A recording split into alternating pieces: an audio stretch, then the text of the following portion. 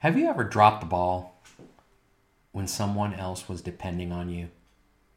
Like maybe you practiced that foul shot 1,000 times and you hit it 999, but this is the time when the clock's running out and the game is tied and you miss. I may or may not be speaking from personal experience, just saying. But when others have depended upon you, when you've put yourself in a situation where they need to, or when they just expect to, or they can, or they're looking to you to follow through, looking to you to make something happen, and you just mess up. And I'm not just talking about making mistakes. We talked about that last week, right? This kind of internal battle that we have with ourselves, that we trip over our own 2 feet. We mess up. We don't allow Jesus to lead us, and we don't allow him to teach us sometimes individually. This week I'm talking about those kinds of failures. And I choose that word on purpose. I hate to even say the word because nobody wants to believe we're a failure or that we have failed. Ugh, hate that word. But those kinds of failures that have such a massive impact on others around us that I'm sorry just isn't good enough, right? Where you really feel like you've let somebody down. And I talked about the basketball thing, but the truth is that can happen in even greater and deeper and far more important levels. Maybe it's a moral failure where you've really messed up and violated the trust of someone closest to you, where you have cheated on your spouse, where you have lied to someone to cover your backside to prevent them from knowing something, and you have violated their expectations. You violated a commitment that you have made to them and that you hope and believe they have made to you in return. Maybe you did something, you failed by doing something you said you would never do. You would never do that. I will never steal ever under any circumstances. And maybe you found yourself in a position where it was steal or starve. And so you've made a choice, right? It's the kind of choice that you look back on, whether that be that or another example that you look back on and you think, I can't believe I did that. I didn't think I would ever do that, and yet you find yourself doing that. Maybe it's something you've seen other people do and you think, oh, I can't believe they did that. How would they do that? And then you find yourself in a pressure situation, you find yourself in a difficult, horrible time, and you make the same decision that you were berating others for making just months ago or even years ago. Maybe your failure is inaction. Maybe your failure is you could and should step in a certain situation to do something, but you turn a blind eye out of fear or pride or just a desire to not be involved or bothered or taken up by it. Those kinds of failures, those failures of inaction, or those failures of doing things that you said you would never do, or harming others that are depending on you to follow through. Those kinds of failures that, I'm sorry, just doesn't make it right. And the ramifications you see in the immediate moment, yes, but sometimes long after that. We see those kinds of failures in our day and age on the news on a daily, right? Or on social media regularly. It could be that your greatest failures anymore, if you do it in public, they could be on the internet for not just you and those who depend on you to see and experience. They could be for the whole world to see before you've even realized the gravity of the situation, right? Everyone dissecting the decisions you have made. Everyone dissecting your attitude and evaluating you and judging you without a full understanding of the situation, right? I imagine that the Apostle Peter, and by the way, that's who we're talking about. We're in the third week of our series. It's called Unlikely Disciple, as we walk through the life and ministry of the Apostle Peter. I imagine Peter is sitting in heaven right now understanding, I totally get that. Because all of Peter's failures, all of them, at least a whole lot of them, some very public, some private between him and Jesus and the apostles, have been on display for the last 2,000 years. They've been written down for us to not just notice, but to study and to try to understand. There's no denying or hiding his failures from the world. And as we're getting into this series of Unlikely Disciple, today we're going to talk about one of Peter's greatest failures that we see documented in the scriptures. And that's his failure to proclaim Christ. In fact, it's Peter denying Christ, not once, not twice, but 3 times. We're going to spend most of our time today in Matthew chapter 26. As we begin, Matthew chapter 26, verses 31 through 35, before Peter does this, Jesus actually warns him he will. As Peter is sitting at the table with his disciples, the Last Supper he will have with them, he warns them that before the night is out, this will happen. Read this with me. He says, "Then Jesus said to them, 'Tonight all of you will fall away because of me, for it is written, I will strike the shepherd, and the sheep of the flock will be scattered. But after I have risen, I will go ahead of you to Galilee.'" Jesus tells them flat out, I'm going to fall. I'm going to die. And when I do, you who have promised to stay together, you have promised to proclaim me as one to the world, you are going to scatter to the 4 winds, probably out of fear, because your situation has changed. This thing you said you would never do, probably going to do. But Peter, being Peter, as we pick up in verse 33, is having none of it. Peter told him, "Even if everyone else falls away because of you, I will never fall away." So even if these yahoos drop away, not me, ain't never going to happen. And so, "Truly I tell you," Jesus said to him, "tonight," like not next week, not next month, in a couple of hours, "tonight, before the rooster crows, you will deny me 3 times. "Even if I have to die with you," Peter told him, "I will never deny you." And the disciples said the same thing. Peter, because he's Peter, boastfully says, "No way. I would never do that. I would die to protect you. I would die to proclaim you. There's nothing that's going to stop me from doing that. I will never leave you. I will never forsake you." Peter also knows what's on the line here, right? He knows he's been taught that denying Jesus is a problem for Jesus. And the fact is, he has to proclaim him. He has to. It's an expectation of being one of his disciples, of being a follower of Christ. Earlier in the book of Matthew, in Matthew chapter 10, he says it very clearly. Jesus says, "Therefore, everyone who will acknowledge me before others, tell others of me, I will also acknowledge him before my Father in heaven. But whoever denies me before others, I will also deny before my Father in heaven." It has eternal implications for Peter and the other disciples, and they know it. They know better.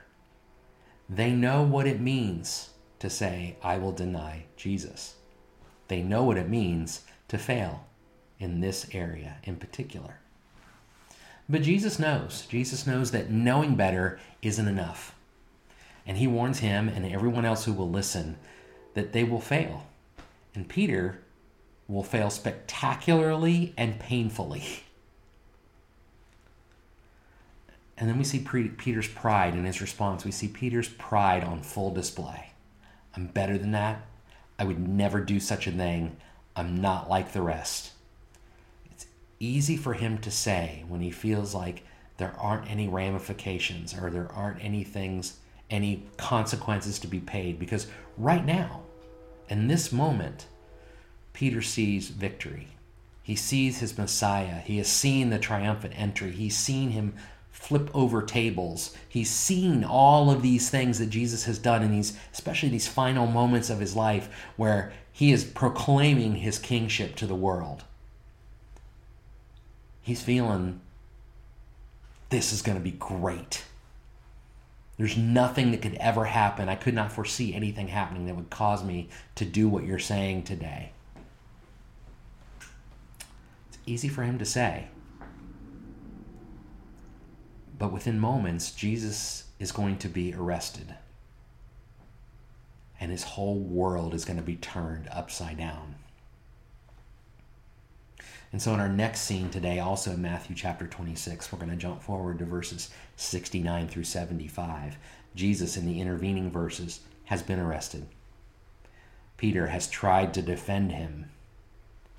And Jesus has said, no, this is how it needs to be. And so as we pick up in verse 69, Peter is without Jesus. In fact, he's by himself, away from the other disciples, because they have scattered. It says this, now Peter was sitting outside in the courtyard, and a servant girl approached him and said, You there, you were with Jesus the Galilean too. But he denied it in front of everyone. I don't know what you're talking about. When he had gone out to the gateway, another woman saw him and told those who were there, this man was with Jesus the Nazarene. And again he denied it with an oath. I do not know the man. After a while, those standing there approached and said to Peter, You really are one of them, since even your accent gives it away. Then he started to curse and to swear with an oath, I don't know the man. And immediately a rooster crowed, and Peter remembered the words that Jesus had spoken, Before the rooster crows, you will deny me 3 times. And he went outside and wept bitterly. Peter's in a tough spot. He's gone from being on top of the world to being at the bottom of the world. He's gone from where his hopes were resting on this Messiah to now them being dashed, where what looked like an imminent victory is now given away to defeat. And Peter's reality is something that I think we as Americans right now at this time in this place really struggle with. Peter's reality is that even proclaiming he knows Jesus, even letting anybody know it, let alone saying who he is and what he's about, just being affiliated with Jesus, means death. Could very well mean his death. And Peter's forced to process this boastful statement he made sooner of, I would die with you, Jesus. I would die with you. There's no way that I would ever let something like this happen. And in the moment, fear has given way and has pushed out that pride that so boastfully caused him to make those statements, and he has chosen a different path. Theologian Walter Liefeld says it this way, Peter was down like a cornered animal. And he was. When we're cornered, when we feel like there's no way out, right? The truth is, human beings, just like animals, are really at risk of making a decision that is different than they would in an optimal setting. They would when they're divorced from the emotions or the fears or the danger of a moment, and they're able to say from the outside looking in, yes, I would do this, this, this, and this. In the moment, people change. We make different calls. We react more emotionally. We make sometimes poorer choices, and sometimes choices that do not demonstrate who we want to be, but very much reveal who we are when push comes to shove. And so Peter goes so far as to say yes, or say no, I don't know who this person is. When he swears curses and oaths, he says in verse 74, he's saying essentially this, hey, I'm telling you I don't know him. And if I'm lying, I'm dying, right? If I'm lying, do your worst. Do your worst to me. All the while likely hoping and praying they never figure it out. He's trying to throw them off because he's cornered and he's fighting.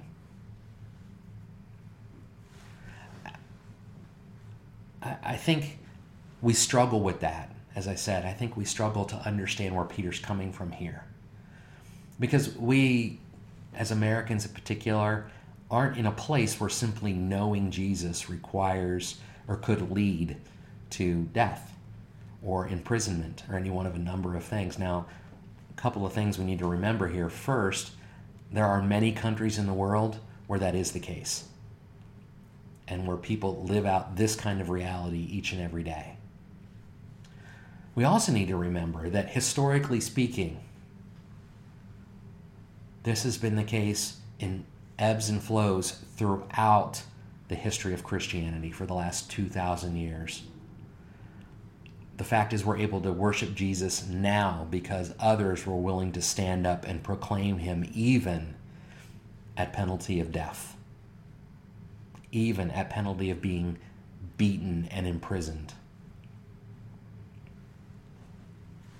But in our world today, in America, in our society, that's not as likely to happen. We are likely to be looked at funny. We are likely to be, at times, ostracized for following Jesus, for saying that we love him, that we know him, that he is the Christ. Our people's eyes are rolled at us, and sometimes they flat get angry at us. And it's even those pressures, those social, societal pressures, those pressures to succeed, those pressures to fit in, those pressures seem to be enough to have us in a place where we deny Jesus in more subtle ways, even though we don't want to, or we proclaim it from the highest heights when the pressure's not on. When the pressure is added, we do. Let me give you some examples of ways we deny Jesus in more subtle ways. Baptist preacher J.A. Broadus, he's an 1800s Baptist preacher, listed 6 ways.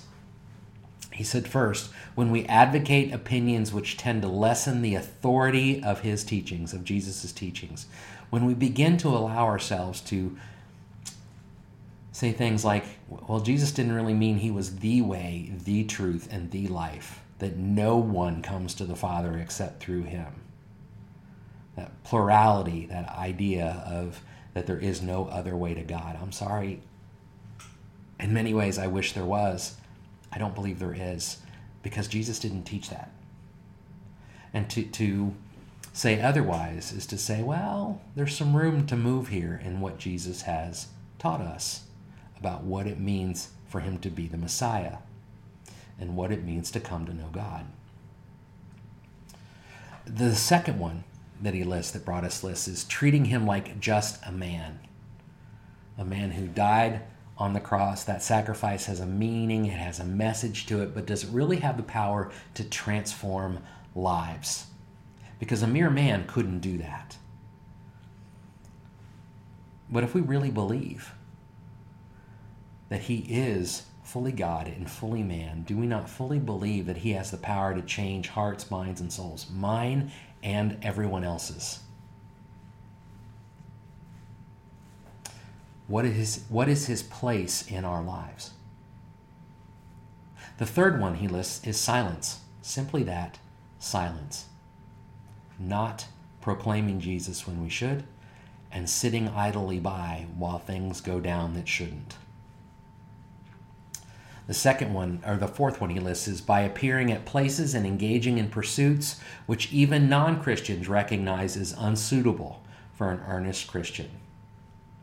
It's one of the grand arguments of the book of Corinthians, where Paul is reminding them that the way they present themselves to the world, what they do with their time outside of church, how they act when they're gathered together, those things have an effect on how others see God. And if we choose to be somebody other than who God is calling us to be, if we choose to go out and get hammered on Saturday night, or we do something horribly nasty to people outside of our gatherings together, or outside of being in the presence of the people of God, then we are denying that he is our Lord and Savior. We are asserting that there is another way. And we are acting like his impact is minimal. We are denying his power and his value. Number 5 is by neglecting efforts to spread the saving knowledge of him at home and abroad. By not sharing the gospel, we are denying Jesus.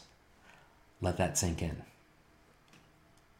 Because I really do believe that's one of our greatest challenges, is us being courageous enough to say, Not only should we say it, I know I'm supposed to share the gospel, but when push comes to shove, when times are challenging, to actually do it. It matters. It matters. Because when we proclaim him to the world, he proclaims us to the Father. And the last one he lists is by not acting in a way that shows that he is the Lord of our lives. Titus 1:16 says it as well. It says, they profess to know God, but they deny him by their works. Like Peter, whether we want to admit it or not, our pride and our fears can and do lead to some of our greatest failures, especially our failure to proclaim Christ in our words and deeds. But that's not where Peter's journey ends, okay? Peter is given another opportunity, as are all the other disciples. If we jump out of Matthew 26, and Jesus has died and been buried and been resurrected, right? He's come back from the dead, and that hope has returned to the people of God. But that doesn't mean that Peter is still feeling pretty good about himself, because he's gone and done something that Jesus said, do not do this, because if you deny me, I will deny you before the Lord, right? And so he's now sitting with his disciples as they share a meal together, very similar to the meal that he would have shared to them as he was warning them. In John chapter 21, verses 15 through 19, Peter and the disciples get a second chance. Here's what he says. He says, when they had eaten breakfast, Jesus asked Simon Peter, son of Jonah, do you love me more than these? Yes, Lord, he said to him, I know that I love you. You know that I love you. Feed my lambs, he told them. And a second time he asked him, Simon, son of John, do you love me? Yes, Lord, he said to him, you know that I love you. Shepherd my sheep, he told them. He asked them the third time, Simon, son of John, do you love me? And Peter was grieved that he had asked him the third time, do you love me? And he said, Lord, you know everything. You know that I love you. And Jesus said, truly, feed my sheep, Jesus said. Truly, I tell you, when you were younger, you would tie your belt and walk wherever you wanted. But when you grow old, you will stretch out your hands and someone else will tie you and carry you where you don't want to go. And he said this to indicate by what kind of death Peter would glorify God. And after saying this, he told him, follow me. Not once, not twice, but 3 times, Jesus says to him, look, do you really love me? It says that Peter was grieved at that third time. Oh my goodness. I can just almost hear, it doesn't say this, but I can almost hear his memories, kind of him going, he said 3 times, I denied him 3 times. He's asking me again, 3. This 3 is driving, right? As he's trying to reconcile his failures, his brokenness, his letting Jesus down, and at the time that it mattered the most. And Jesus begins this by asking him, do you love me? And this word he uses for love is agape. Do you have this unconquerable, encompassing, total, full love for me? And Peter, in this first response, says a different word for love. He says, I love you like a brother. And Jesus wants him to fully understand there's more to this than just, I love you like a brother. There is, I love you with a level of devotion and commitment that cannot be sidetracked, that cannot be turned away from, and that cannot be denied by you in your words and your deeds. And he makes it clear to Peter, look, I'm reinstating you. I'm giving you another chance. And I want to be clear here, that's the chance he gives Absolutely every one of us. He says to you, even if you have failed, even if you have dropped the ball, even if you have messed up in such a way that I'm sorry isn't going to cut it, there is a way back to me. I love you, Jesus says. Now, do you love me? Because that agape love, that full, complete, and unabridged and undeniable love is enough to cover a multitude of sins. And it's enough to restore you into relationship with him. But he makes it also abundantly clear to Peter that this isn't a statement that this is going to be easy. He never says this is going to be easy. The truth is, Jesus has always been open and honest with Peter, with the disciples, and with us about what it means to follow him. And what it means is there is no place for pride. And that when put in the proper light, the fears that we have of the world and the fears of what our association with him could lead to are nothing compared to the overpowering and incredible love of God. He has promised you he will carry you not just through these moments, but into and through eternity. That he will proclaim you before the Lord God, that he will walk with you, that he will care for you, that he will strengthen you, and that he is your Messiah, and that he is your Savior, that he has beat death, that he is resurrected. And no matter what you think you're feeling right now or what could go on for you, all you have to do is submit to what I'm asking you to do, and you will be rewarded because you are mine and I love you. That is our call as the people of God here in this time, in this place, to proclaim him, to teach of him, to set aside our pride, to set aside our fears, and to be his champions in this world. A world that so desperately needs it. Doesn't mean you're not going to fail, but it does mean that Jesus has never given up on you and that he is calling you back to him. May the Lord bless you and keep you. May his face shine upon you and he grant you favor and give you peace. God bless.